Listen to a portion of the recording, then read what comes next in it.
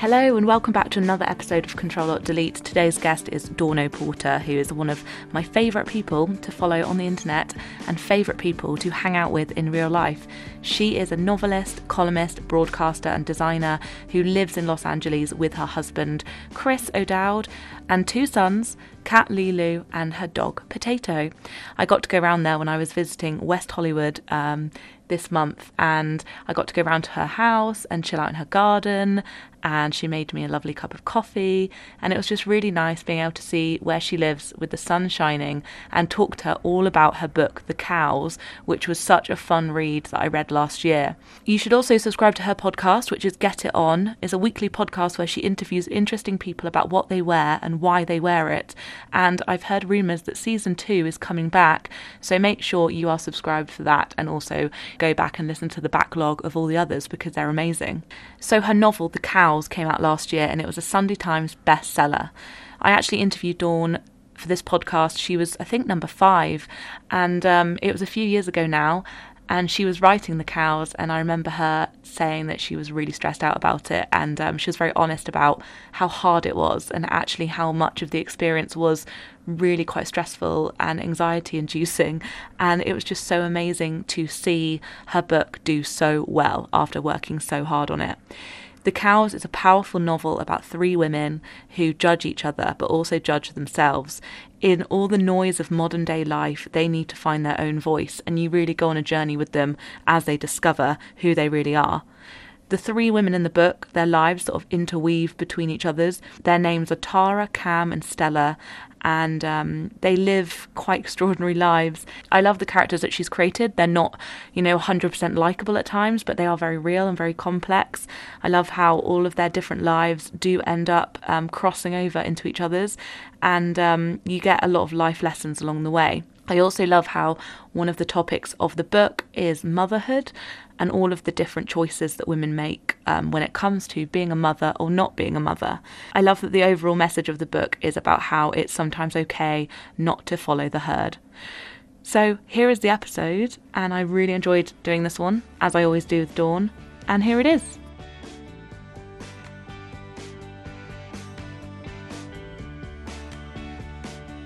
I'm with Dawn O'Porter, but this time we're in LA, which is so exciting for me. You love it here. I love it, and it just feels really cool that we did this over a year ago in London when you were visiting, and now I'm inside your amazing house.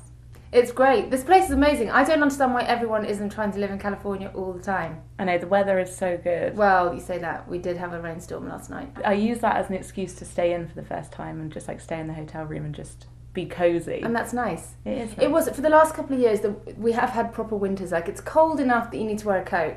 And I quite like that, because the summers are brutal. I mean, I think now, because I've lived here for so long, the weather's not really a factor in it. It's just a cool place to live. I know what you mean. And also, I feel like it's more sociable here. I don't know if I'm assuming that, but wandering around and kind of going to Venice Beach and just visiting all these different places, people are out and about. Yeah, I have this thing with London where I miss it so much, and then I'll go back, and I'll usually around week 3 or 4 of a trip back, I'll get stuck underground for about 10 minutes and literally just want to get the hell out of there. Yeah. But also London is amazing. But London is amazing. Yeah. And also meeting people here, they've been like, oh, you're from London, and then they're like, do you like it there? And I'm like, yeah, I do. I love it there. And you can tell they are interested in hearing about it, but this is really great here. I think that's the thing with London, is that you can feel it can be exhausting, and even though it's so big, especially in the media, you can feel like it's quite small. You see the same people all the time, and it is small. I feel like I'm on a day out in London, I'll probably bump into someone I know. And so I think it can feel a little bit claustrophobic sometimes. Then you come to somewhere like LA and it's just got this feeling of space and air, and so that I think that maybe makes it feel that way. But I do think, what was that quote? Tire of London, tire of life. It's true, London is the best place in the world. I do think it is. When the sun's out, I do think that. Yeah, summer's in London. But I feel like, oh yeah. But last time we did this podcast, I feel like lots of things were just about to happen because you were writing The Cows, or it just been written. You also hadn't had your second baby then. And I was like, God, it's really amazing how much has happened since we last So I'm trying to think when that was. So Art would have been around 1?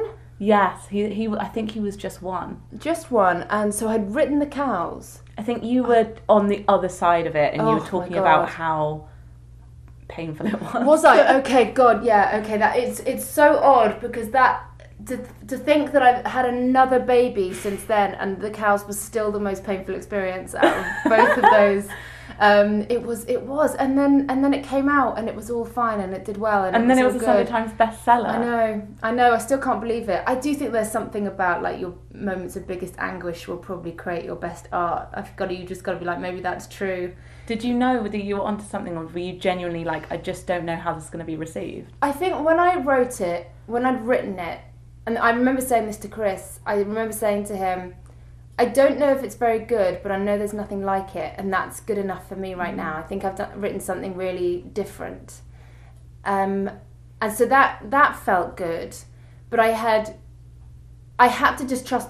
My elbow just fell off my chair. It's a bit embarrassing, isn't it? I had to trust the fact that my publisher wasn't demanding a rewrite, and they've got a lot at stake. They've put money into it. They're going to do this huge marketing campaign. They've got to have a book that they like, and she was so positive that I had to believe her, because I think I even called my agent and I said if she hated it she'd say, wouldn't she, because they would just not put this book out this year. But everyone at HarperCollins was so positive that I was like, oh, maybe it's okay. So then I just had to just allow it to be good and just hand it over, and then people read it and liked it. It's all okay.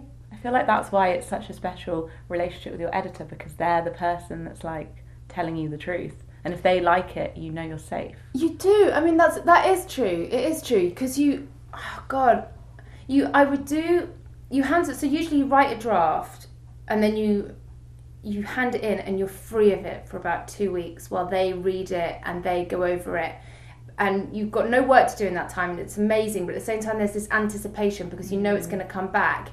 And the notes are either going to be really good or really bad or really annoying, because they might want you to do certain rewrites, and it's like doing edits and rewrites is so laborious and so hard.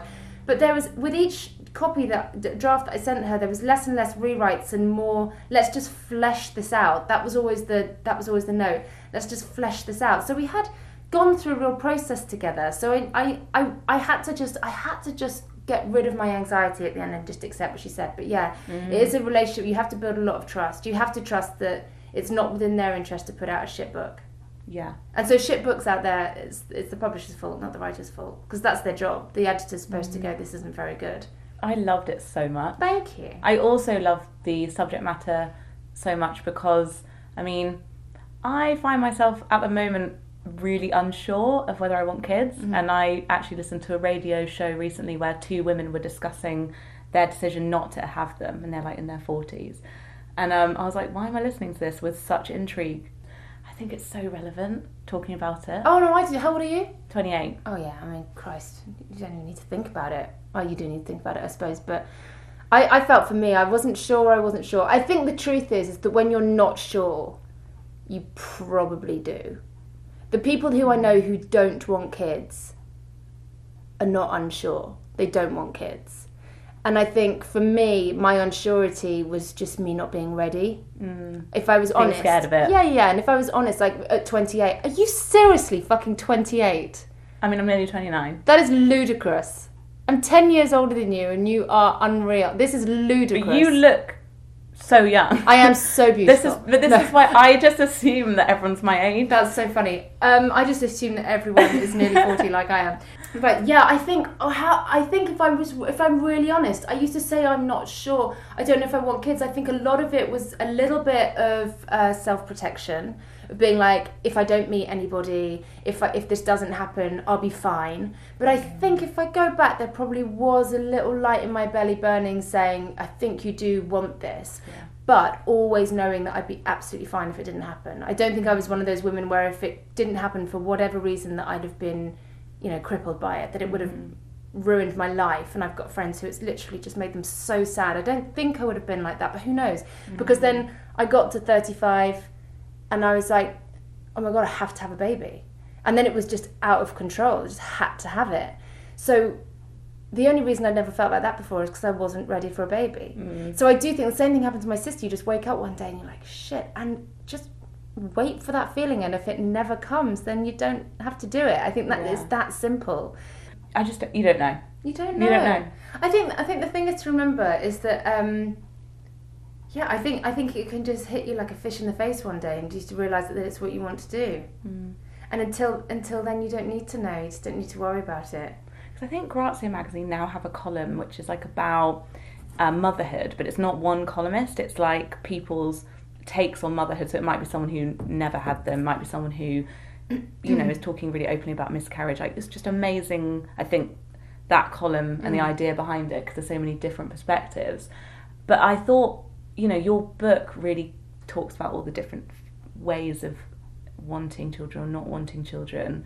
When did that idea come to you? When I was in this state like you are, of just, I spent most of my life not knowing if I wanted to have kids, so it wasn't hard for me to access that as a character idea, and thinking, what if I never woke up with that, you know, feeling of wanting to have one? Or what if I'd never met Chris and wanted one but didn't have anyone to have one with? And what would I do in that scenario? Would I, you know, just freeze my eggs, or would I go and find a sperm donor, or would I just go and try and get pregnant on a one-night stand and just never tell that person and just do it? And it just kind of got me thinking about how everyone's situation is just so different. Is it Stella who thinks about doing that? Yeah. And it's, but that's terrible. I'm really on the fence morally about where I sit with that. If a woman has a one-night stand and she gets pregnant, okay, there's two ways of looking at this. She was motivated to do this, so she went out to deliberately try and get pregnant. And she did. There's the fridge that I told you that would come on. I apologise, everybody, that's my loud beer fridge. So Stella wants to have a baby, so she deliberately tries to have sex with someone to get pregnant. She has no intention of having a relationship with that person. Tara, the other character, gets pregnant on a one-night stand and never tells the guy. They all overlap, obviously, no spoilers, but they all overlap, and it comes to an ending where you're like, wow, because it's really realistic as well. Well, I think those are really realistic scenarios. Yeah. And I think when I go back to London especially, I have so many friends in their late 30s, early 40s who aren't in relationships who want to have children. So what, do they just not get to have kids because they never met a guy? Or do they just find a way to get pregnant that doesn't cost $40,000 by having their eggs frozen? You can buy sperm. You can buy sperm, but it's all. Or you could just know when you're ovulating and go and get pregnant on a one-night stand. I'm not saying it's right. I'm just put with the cows. I just put myself in the position of someone who would just be like, I could get pregnant tonight. I've done an ovulation test. I know it can happen. If you wanted a baby that badly, I'm sure, like she does in the book, she's like, get me that baby. Yeah, I could just go to a bar, meet a reasonable guy. I don't want to ruin his life. He never needs to know about this. And I can have my baby. And that's very difficult when you're inside that character's head to be like, you're wrong. Of course, in the grand scheme of society and like what's right and wrong it is, but it's you can imagine how a woman could kind of get to that if that was what she wanted to do.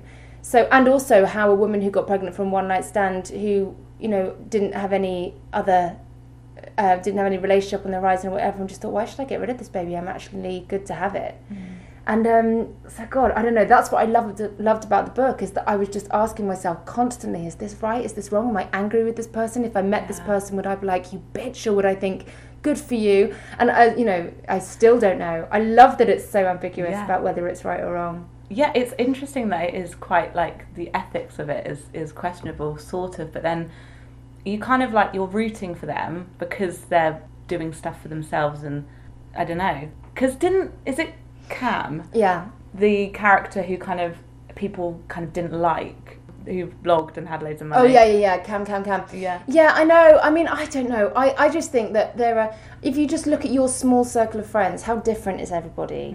And how different, the choices that people are making, whether they're having kids or not having kids, or how they're having kids. I mean, I've got friends out here, gay couples that are having babies with surrogates, and single women who are freezing eggs, and single women who are getting sperm donors, and one single gay friend of mine, a guy, he wants babies, so he's going to get a surrogate on his own. It's just like everyone is just doing all these different things, and I don't think there's any real right or wrong, but the moral thing comes from when a guy, is it wrong to just steal a guy's sperm, which is what I call it in the book, and just have have a baby by someone and never tell them, or is it mean to tell him and then ruin his life? Or maybe not, but from a one night stand. I love it. And that conversation that you might have with your child when they're older and be like, I wanted you so much, like that I did this. Or then do you not tell them? Or do you not tell them? Do you just? I mean, would you just say, look, would you be honest? I had a one night stand. That was it. Didn't know the guy's phone number. That's being a modern woman. Or would you be like, the relationship didn't work out. He died. I found your dad in a sperm donation book. I mean, what would you tell them? I don't know. I just think when you're in a situation in your life where you don't know if you want kids, for some women, their need for children is so overpowering. It really is what they feel they need to do to, feel complete in their existence. And I think when you've got that state of mind, is it right that the world should just say, no, you can't have one just because your situation doesn't add up? I don't know. I think it's so juicy. Yeah, it is so juicy. But, I was flicking through the cows the other day because I was doing an interview about it. I just needed to remind myself a few things. And I did. I had those thoughts. I'm like, still don't know if I agree with these or not. I think if I was 37, desperate for a kid, maybe I'd be one of them. Maybe I'd go out and try to get pregnant. Maybe I would. But I remember I was doing a documentary once. I don't know if the scene actually made it on screen or not, I can't remember, but I was interviewing a fertility doctor, and he said that the majority of the women that he looks after are over 40 and working in TV, and they haven't had kids because of how brutal the hours are, and if you drop out for a year, it's hard to get back in. And I was like, Jesus. I think I interviewed him when I was probably around mid-30s, and I think that's when I thought, I'm going to make the decision to have kids rather than let my career consume me. I just say it's so depressing that you do kind of have to make a decision for a lot of people if you're freelance. And I think a lot of my friends who are single and child free are also freelance, and that's just how it's turned out for them. I think you kind of, maybe there's a bit of a dating rush when you get to your late 30s, feeling like, shit, maybe I need to sort this out, and then you're going on Tinder and it's all a bit impersonal and weird. I don't know. I mean, I just feel like such an old married person when I talk about this. I was such a dater and so out there throughout my 20s, and I met Chris on my 30th birthday, and I thought... I love that story. I know, but I thought that would be me. I still find it really bizarre. I feel like my comfortable area of conversation is being single, not really knowing what your future is, and I find it so surreal that actually I'm married with 2 children, and it's all turned out to be quite traditional. And so I start to have these conversations like I'm having with you now, and then I just feel like, I don't really feel like I can contribute to this anymore, because I actually ended up going down that road. But I also think because the apps move so quickly, like I met my boyfriend 6 years ago, so I've never been on Tinder, so I feel like out of that loop, because I'm like, well, I've never used a dating app, and that's not even anything that haven't been, it's not like a long time. But I feel like you really do balance so much stuff. It is really genuinely like, it's just comforting to watch, because you're like, oh, you're doing it, like maybe we can all do it. Although what I did do this year, which is the best thing I've ever done, is just started dropping projects, which is you wrote that amazing column for Glamour that I just feel like everyone in the world about read and stopping Bob and was talking about. Yeah, because it's like the power of just deciding that something might need to...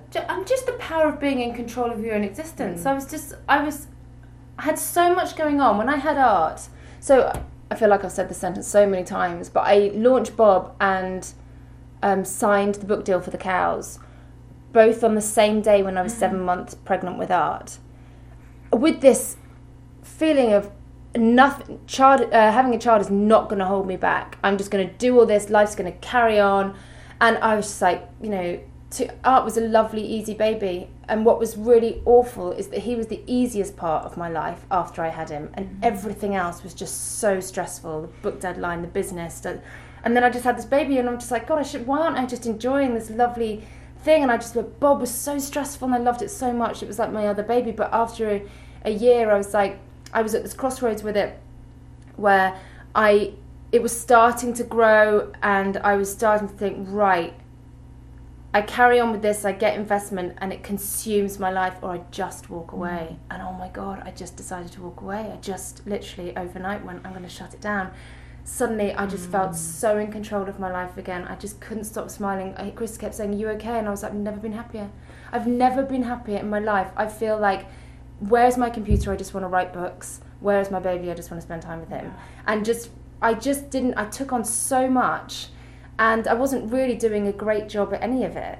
And that's crap. That's a crap feeling. Now I don't have Bob anymore, and I feel like I'm nailing writing, and I'm nailing motherhood, and I'm nailing all the other little projects that I can take on now.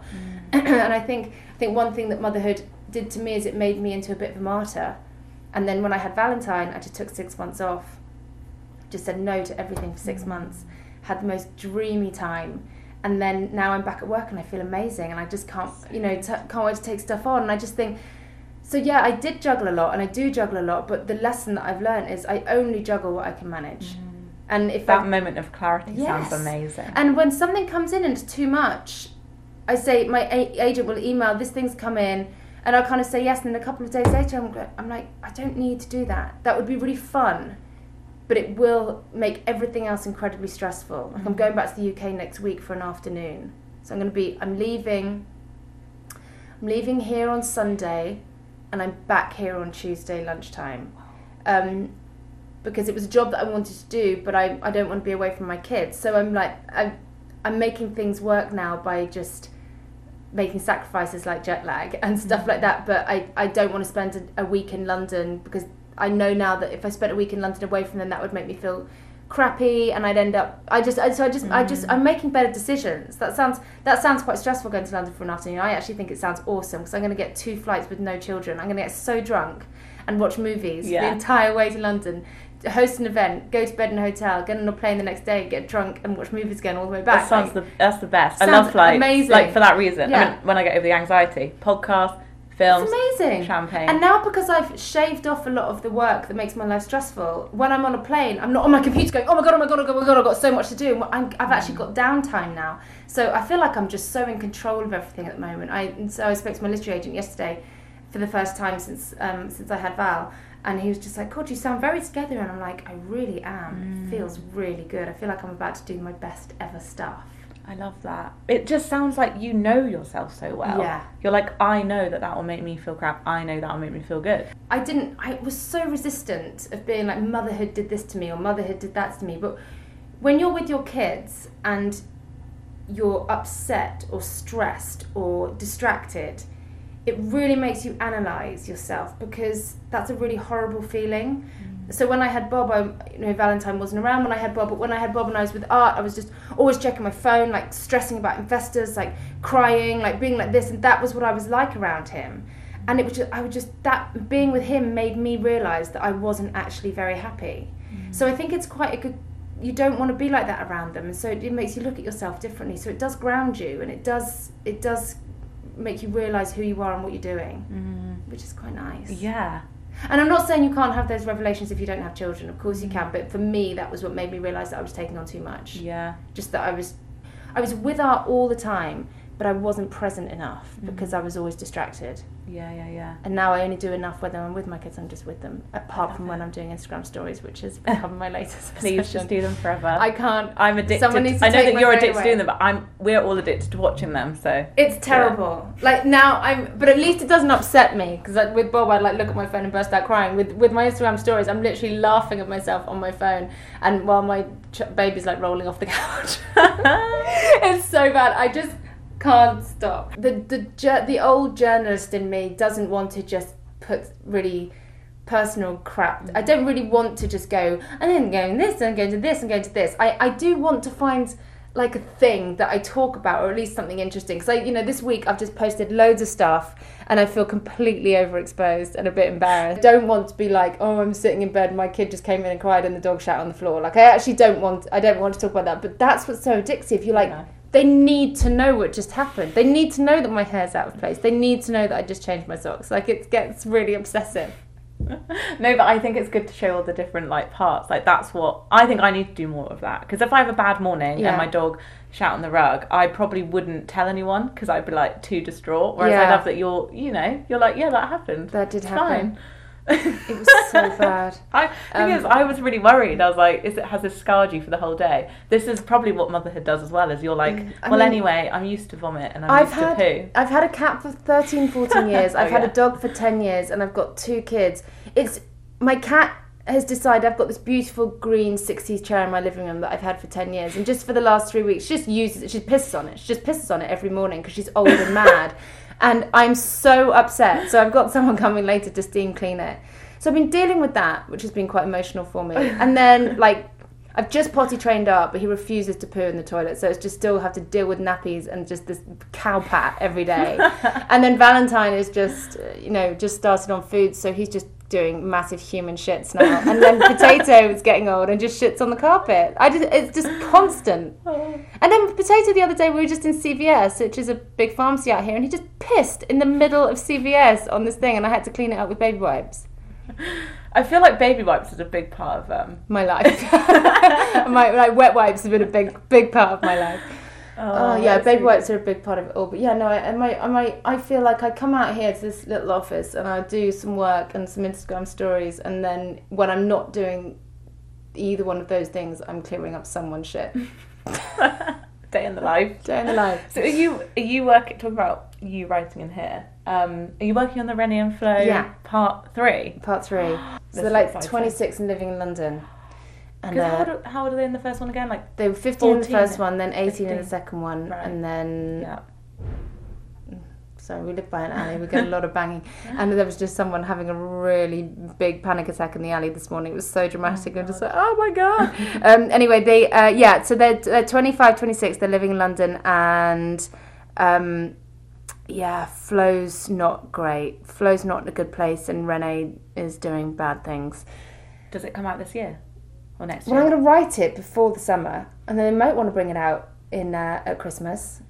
And then, because I'm going to write another one for HarperCollins at the end of the year, so they might want to bring that out. I've just got my problem at the moment. Is that the Cows Part 2, or is that totally different? Totally different. So yeah, that's oh my god, amazing! It's great. Oh, but the only thing about writing a book that did really well is it's quite a lot of pressure for the next one. I keep hearing that expression, you're only as good as your last book, you're only as good as your last book, and just thinking... They've all done so well, though. Do you know what? I've been lucky. They've done well so far, but I love writing Renee and Flo. It's nice being back with them, because it kind of sounds cheesy, but it is a bit like picking up old friends. Like, I know who they are, and because it's kind of so... I mean, it's moved way away from my own life in the third book, but there's still elements of me, and it's still set in the time that I was that age, and it's 2003, and so it's just quite nice writing that. But yeah, I've got to come up with a whole new big idea for another big adult fiction book at the end of the year. I kind of feel like writing something that I've never written before, and just doing something a bit dark, maybe a bit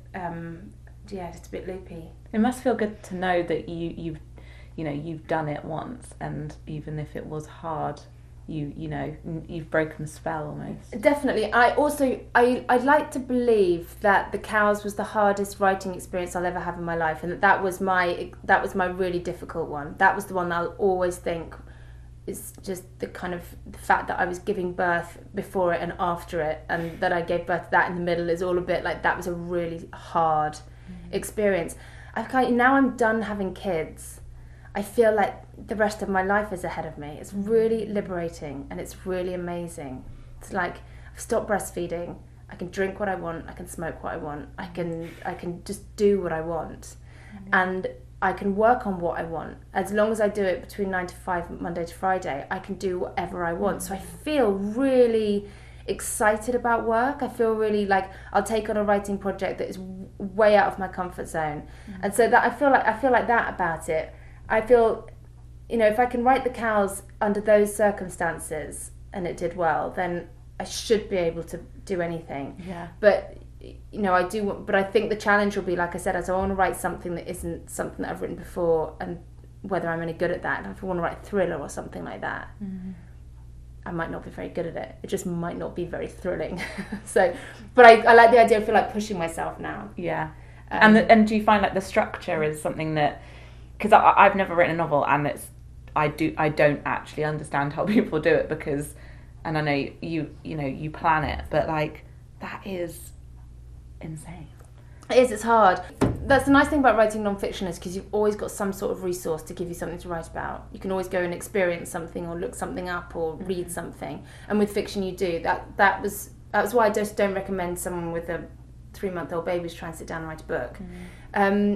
unless you're J.K. Rowling. And honestly, if one more fucking person said that to me, it was just unbelievable. I might have said that to you on your last podcast actually, because I just remember I was so stressed and people just kept saying, yeah, but J.K. Rowling wrote Harry Potter, didn't she? When there was just like a baby by her feet in a cafe, and I'm like, good for her, great. And I'm like, well, I can't do that. Yeah. But yes, very excited about that third book. It's going to be amazing. It should and be I good. remember when back when you know were doing loads of TV stuff, I remember you saying, I've always wanted to just write books. Always just wanted to write books. It's honestly the best job in the world, and especially for like, I keep bringing it back to the fact that it's the reality of my life that I've got kids. I mean, we're sitting out here in my office and my baby is with a childminder in the house. It's the most amazing situation, and I feel grateful every day. Art is at a nursery on our street. I can go and pick him up whenever I want.